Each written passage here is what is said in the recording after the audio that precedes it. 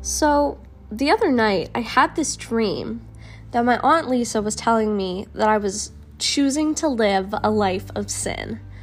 And I remember having this feeling that she was referring to me being in a queer relationship.